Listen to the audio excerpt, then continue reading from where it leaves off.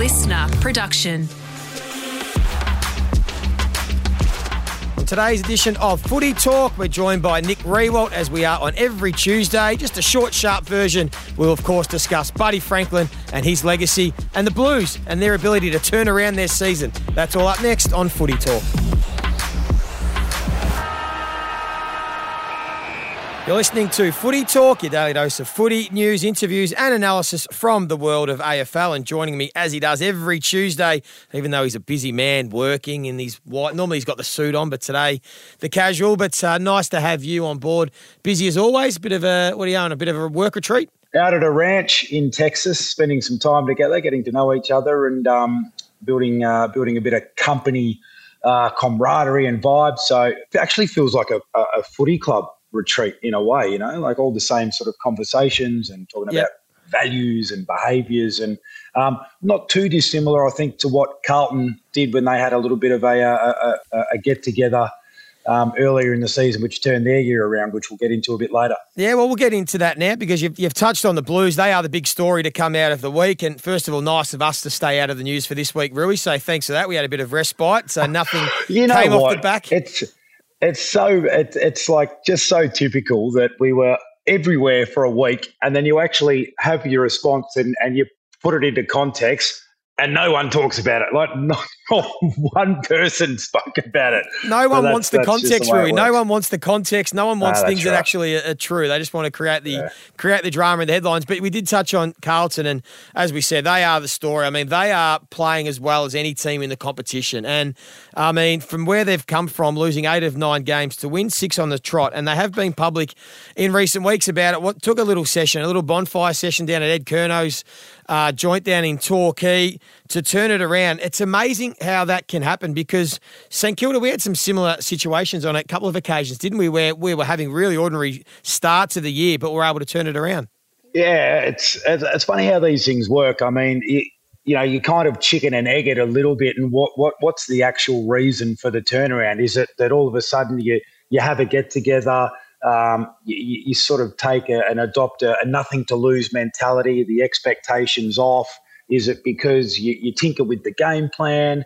Is it because you speak some home truths to each other? I think it's ultimately just a combination of all of those things. I mean, from experience and without having been at the bonfire with the Carlton boys, that tends to be the way it went down for us, wasn't it? Like we went down to Bonnie Doon in 2006. Yep. When Grant Thomas was the coach. We were going like bustards halfway through the year. We went down and basically sat around a bonfire, spoke about, who wasn't doing what we needed to do to get our season back on track, drank some cans, ran up some hills, had a bit of a come together moment. And then all of a sudden it was like we just needed that circuit breaker and we were away for the rest of the year. So, yeah, these little moments or these little opportunities to try and turn your fortunes around, you can't go to them all the time, but when they do come up, I think you always look back on those as the circuit breakers that needed to happen. And good on Carlton, like I'm wrapped for them. What a turnaround. I would love to hear from or speak to some of the fans that were off their heads. Like we sat in the studio.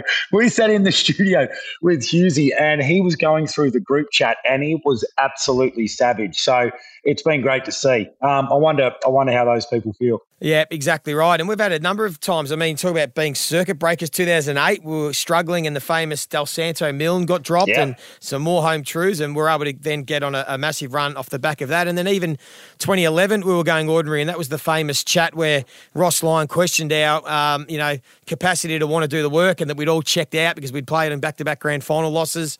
And we had the old circle, in the footy club, and again, we were able to turn it around. So it is common, and it's great the Blues have done it because the alternative, and some people were calling for it, which was ridiculous, was to maybe move on the coach and to have all these drastic measures where sometimes it's just roll the sleeves up, get back to basics, the fundamentals, dig in, and you never know what can happen. It's a long season, and good on the Blues. They are playing some great footy, and I tell you what, you wouldn't want to be playing them in the finals. What do you do with Harry McKay? We've spoken about the big banana, having the 2 v the 1. Do you still think they need the 2 going forward, whether it's for the back end of this season and for next year? Or do you think that maybe they can look to bolster other parts of their list and maybe just keep Charlie Curnow as the number 1 man? I think you need two, but it doesn't have to be Harry McKay. I think it can be a different sort of second banana because, I mean, Harry McKay he's a lead mark player. He really needs to be coming from deep in the ground, coming up at the football, which is the area where we've seen Charlie absolutely dominate when he's had that forward 50 essentially to himself. So I think a second key forward or a foil for Charlie Curnow, if it took the shape of more of a Brody Myercheck type that was up the ground doing that real sort of hack work, and I don't mean that respectfully. In fact, I mean it as the opposite. Just, one of those guys that just gives you great effort, gets around the ground, gives great contest, crashes packs, and then, you let Charlie be the star inside 50. I think that's absolutely an avenue that I would explore if I was Carlton because it seems to be functioning really well with him having that space to move. If you're listening to Footy Talk, if you're listening on Spotify, please hit the bell.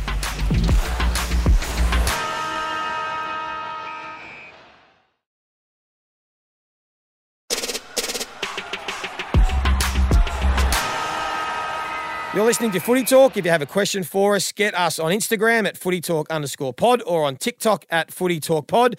We have to mention and chat about Buddy Franklin, who announced his retirement effective immediately yesterday. It sort of came, not really as a huge shock, but more just the way it's unfolded. He didn't even speak at the press conference. I was one sort of 4 to 6 weeks ago pushing for, I would love for the club to have almost not forced his hand, but made an announcement so that we could all celebrate the career of one of the all-time greats. I know it's not his style, but it was more about the fans. And now it's just sort of, he's just drifted off into the sunset. He's not going to rock up again, and away he goes. But what are your sort of thoughts and memories of the great Buddy Franklin?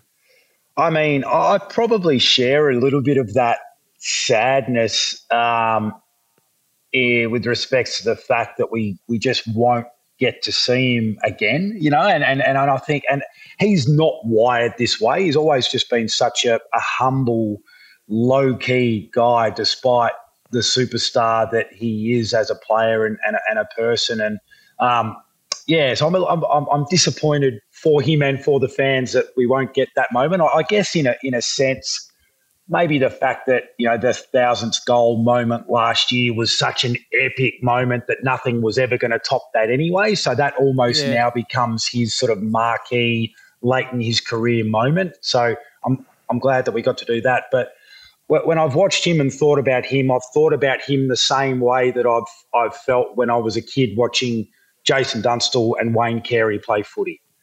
And to feel that way about a contemporary and a guy that you shared the field with, I think speaks to how special he has been as a player. And, the fact that there's been a bit of mystery about Buddy, similar to the way we speak about Dusty, has kind of added to that mystique a little bit. But so many times just being up the other end of the ground, I recall one game in particular against the Swans where just every time it went near him, he did something ridiculous, marked it, grabbed it off the ground, got a ground ball, snapped it over his shoulder, and he almost just being at the other end of the ground, having the best seat in the house, just laughing at times at this guy just, being at a completely different level than the 35 other players on the ground. And, I mean, he did that so often. So incredibly high standard for such a long period of time, playing the toughest position on the ground and doing it in a way that we've never seen anyone else do it. I mean,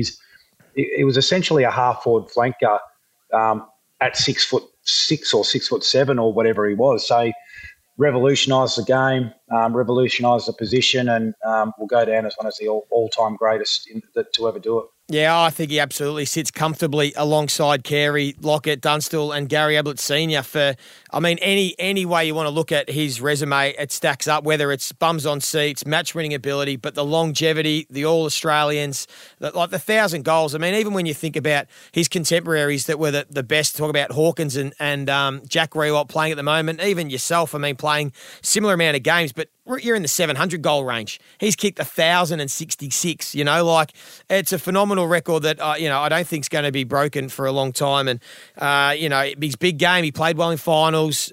He's played well at 2 clubs. He's done absolutely everything. So we wish him all the best in retirement. Hopefully it's not the last we see of him. Interesting to see what he bobs up doing in live post footy, whether he just completely drifts off into the sunset, because we do hear that he's a bit of a footy head, but we'll see how that plays out. Hey, before we do let you go, it is St Kilda Carlton this week. The week after, it's Maddie's match, which we know are doing great things fighting bone marrow failure. Fev is an ambassador, and he'll be doing the United Energy around the Bay in October. But another great cause, and you're trying to get everyone to jump on board? Yeah, absolutely. It's been, really the flagship event for us every year to be able to raise awareness, raise funds. I mean, I think back, what are we, like almost 9 years ago now, to the very first instalment of Maddie's match, and really that was the genesis for us to be able to go and achieve what has been achieved in Maddie's name for all of those people suffering bone marrow failure syndromes over the last almost decade, and so well supported by the St Kilda Football Club and the broader AFL community. So really looking forward to it. Encourage everyone to get along. There's always been a resounding sea of purple at the games, and it's made a big impact to those suffering, because it's a marquee event and they feel loved. Those people suffering feel loved. So looking forward to that one, and looking forward to everyone getting behind it, as the footy community does so well for all of these themed games. And it will be a massive game. And, of course, if you do want to join Fev in the ride around the Bay, you can get to mrv.org.au, set yourself a goal, get to work and enjoy that weekend. But we will chat again next weekend. Really know you've got to get a move on. So thank you for your time. We will let you go. And that might do us for today's edition of Footy Talk. Of course, if you do have a question for us, make sure you hit us up on Instagram at footytalk_pod or on TikTok at footytalkpod. Tomorrow, Abby Holmes will be with Jude Bolton to keep working through the weekend. Plenty going on. Hope you've enjoyed today, and we'll do it all again tomorrow.